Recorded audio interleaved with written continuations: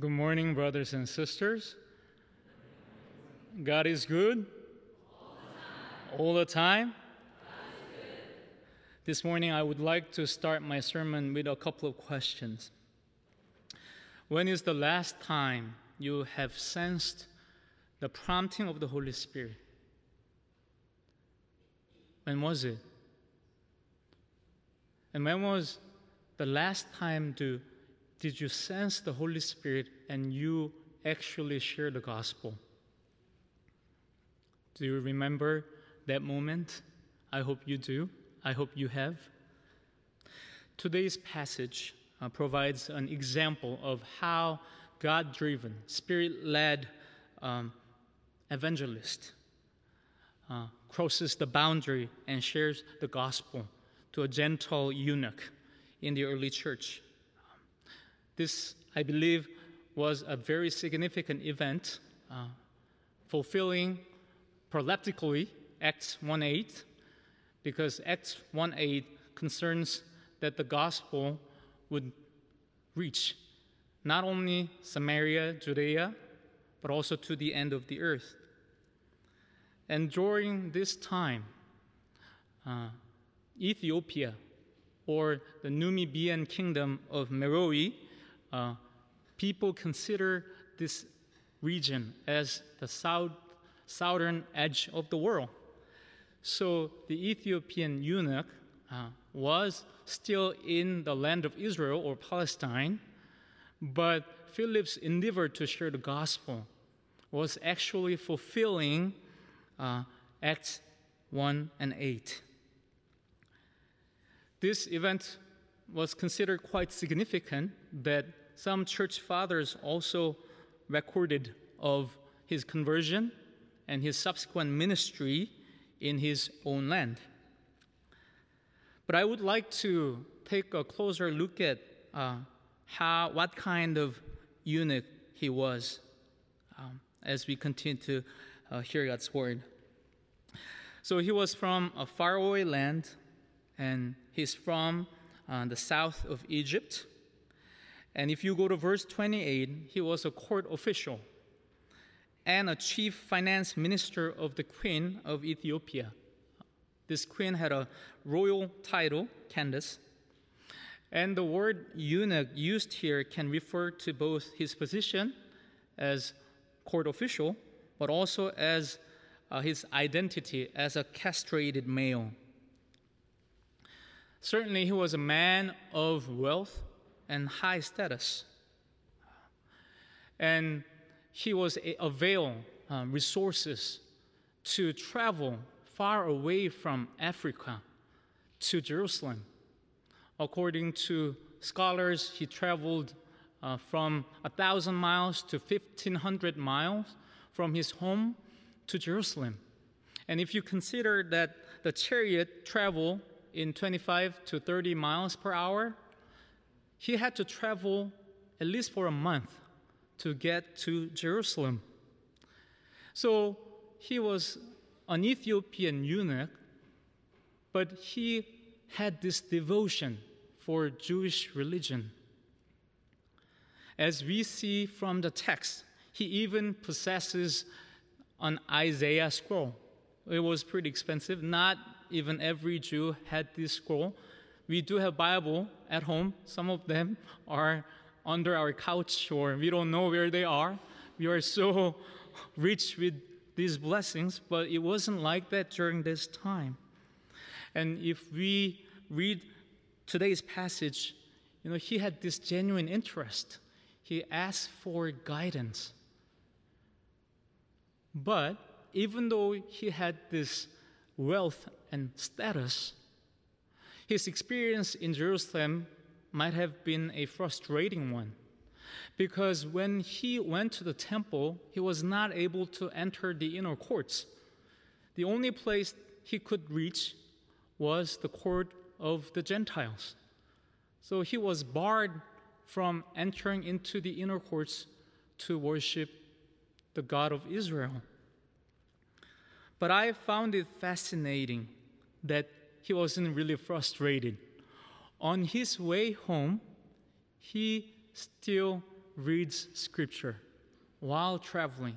And this reminds of Deuteronomy 6, Shema, children are taught to read, while they're on the road, right? So, though he was a Gentile eunuch, he had a lot of devotion and passion for the Jewish religion.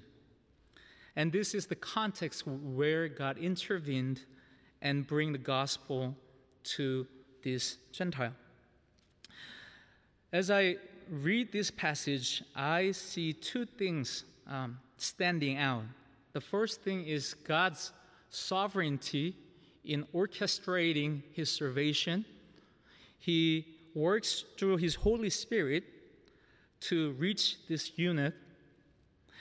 And the other point is that God also uses a spirit-filled, obedient servant to do this cross-cultural mission. So we want to focus on these two things as we reflect upon this text. Let's turn to verse 26. Now an angel of the Lord said to Philip, "Rise and go toward the south to the road that goes down from Jerusalem to Gaza. This is a desert place." In the first half of chapter 8, because of the persecution broken out in Jerusalem, a lot of disciples ran away. And Philip happened to visit Samaria, and he had this amazing citywide gospel revival. But now, God is setting a new journey for him. Now he is going to the south, to the southbound route to Gaza, which was the wilderness desert place. And now he is all alone. He is not like the eunuch. He had to travel on his foot. And the expression "to the south" can also be translated as "at noonday," and some translations have translated that way. So if it was at noon he was traveling, he had to fight the burning sun. So we see that God sovereignly works with him to lead him to another ministry direction. But from the human perspective, it poses these challenges. What was his response? If you go to verse 26 and 27, especially 27, Luke says, "And he rose and went." In fact, Luke uses the same verbs that he used in the words of the angel. The angel says to Philip, "Rise and go," and Philip rose and went. Two Greek verbs, anistemi and poriomai. So this shows that he simply obeyed the angel's word. In fact, in the Bible, there are several characters that have not obeyed God's word, like Jonah. A similar expression we see, "rise and go," but Jonah disobeys. Peter, when he's about to encounter Cornelius, also he's vacillating, he's perplexed. And there are other examples when Moses was called and Jeremiah. But Philip simply obeyed the Lord and arrived at some point of the road that leads to Gaza. Thankfully, he was not lost. The Spirit continued to prompt him by speaking to him, "Go over and join this chariot." So we see that God is continually working to lead him to this eunuch. But you have to understand that he wasn't sure. When God had led him to this area, he didn't know. But he obeyed. I would like you to focus on verse 30. It's very interesting how Luke pays attention to the manner Philip gets to the chariot. In verse 30, it says, "So Philip ran to him and heard him reading Isaiah the prophet." If you know well about Luke and Acts, there are many running scenes Upon seeing the so-called prodigal son, the compassionate father runs to welcome his son. The chief collector, Zacchaeus, desiring to see Jesus, runs and climbs up into a sycamore tree. Perplexed by the resurrection report, Peter runs to the tomb to look inside. After Peter healed a lame beggar at the gate of the temple, the astounded and curious crowd run and gather around him. And when Peter was released from the prison miraculously, he knocked on the door of the house of Mary. The servant girl Rhoda saw her, but she was so excited that she forget to open the gate, but so runs into the home, the place, to report who she has just seen. So all this running is associated with some kind of excitement and passion for someone or something. Likewise, the evangelist ran to the chariot. Of course, the chariot might have been moving, and he was trying to catch that. But regardless of that, we understand that he immediately obeyed the Spirit's guidance. And from there on, Philip knew why he was there for. As eunuch was reading scripture, and as he asked the question, whether he understood what he was reading. The eunuch expresses his need for help and invites him to his chariot. And here's the good news about Jesus. And at the end, the eunuch is baptized and returns home with joy. And we have a very special ending. The Holy Spirit teleports Philip to Azotus to continue to preach the gospel in the coastal regions until he reaches Caesarea. So this is a fascinating story that God takes the initiative and uses his Spirit-filled servant to reach this Gentile eunuch, marginalized in the mainstream of Judaism because he was not able to be circumcised, because he was castrated. But he had that desire, that devotion to God of Israel, and he met him on that road. Brothers and sisters, do you believe that this kind of spirit prompting evangelism is still possible? I grew up as a pastor's kid. I grew up hearing the Bible stories, and I was always obedient kids most of my life, except a few years in my teenage years. But in the past 5-6 years, I had more encounter with the guidance of the Holy Spirit as I was serving in the mission field. From year 2015 to 2020, my family and I, we were in the Philippines as missionaries, helping my parents. My parents are church planters in the Philippines. And we focus on evangelism like never before. I was already a pastor before I went to the Philippines. I used to preach the gospel, but I was doing rarely. But when I went to the Philippines, I started to share the gospel in all occasions. When I go to a mall, when I was sitting at a food court, when I was riding a taxi, when I was in a park, God started to use me to share the gospel to the Filipinos. While I was doing so, my wife wasn't able to do much because my kids were young, and she grew up in Korea, so she had a struggle with her English.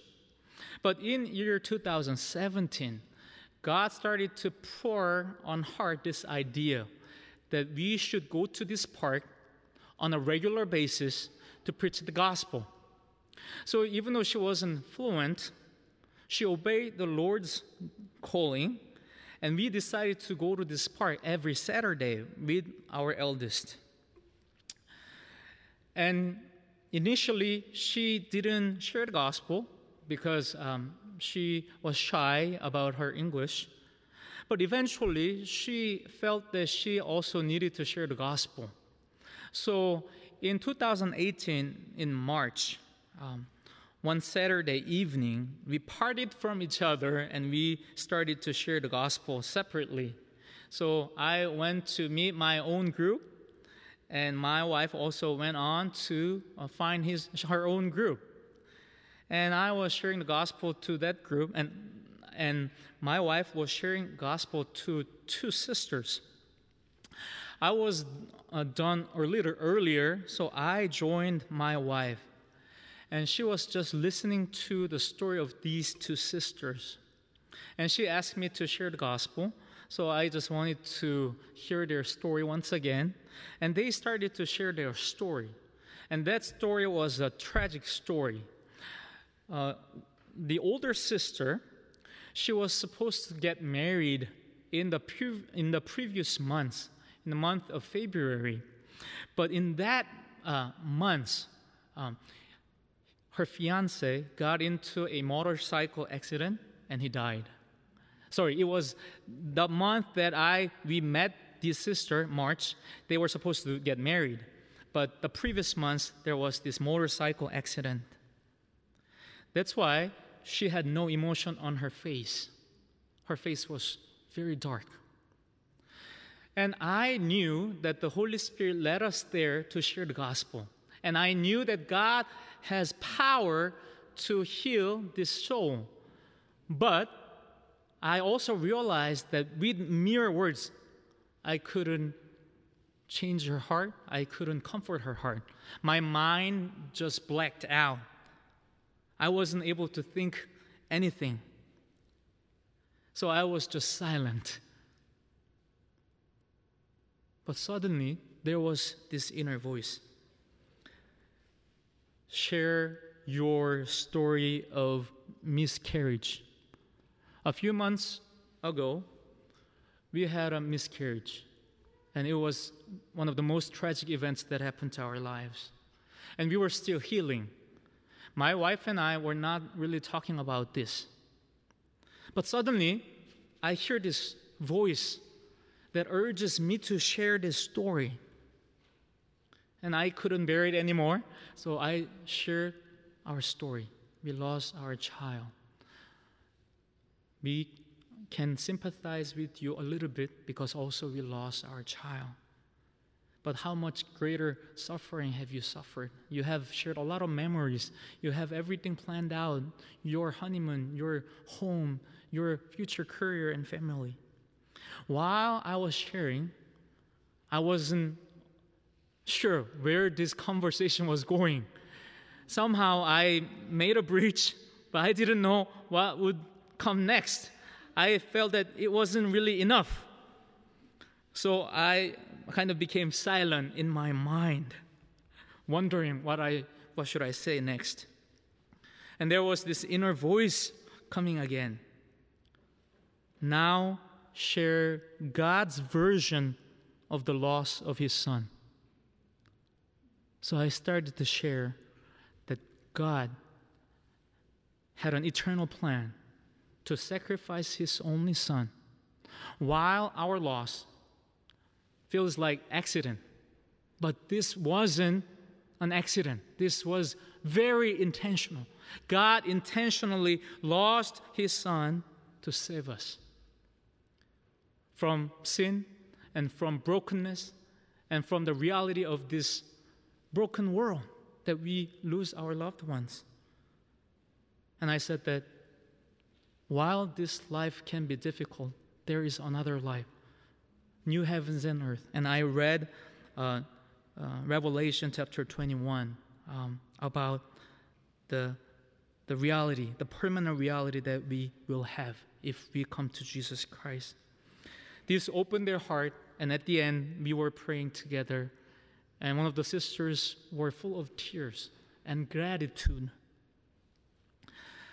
In our ministry in the Philippines, God really led us in so many different ways, in so many miraculous ways. And brothers and sisters, I want to encourage this morning. We emphasize the good work, the kind work of the Good Samaritan, right? A man coming down from Jerusalem. But if you think about the broken world, we need the good spirit-filled evangelist who preaches the gospel to this Ethiopian eunuch who comes also from Jerusalem going down to his own land. We need to share the gospel, and sometimes it feels very difficult and challenging. But as we see from this story, God is sovereign in his work to reach out to the world, and God has given us the Holy Spirit so that we can work with him. As we become obedient, he will use us to open doors for the unbelieving, hungry world. So brothers and sisters, may God bless all of us this morning with the fullness of the Holy Spirit, an obedient heart, so that we can reach out to the world, to the end of the earth, to the end of our life. Amen.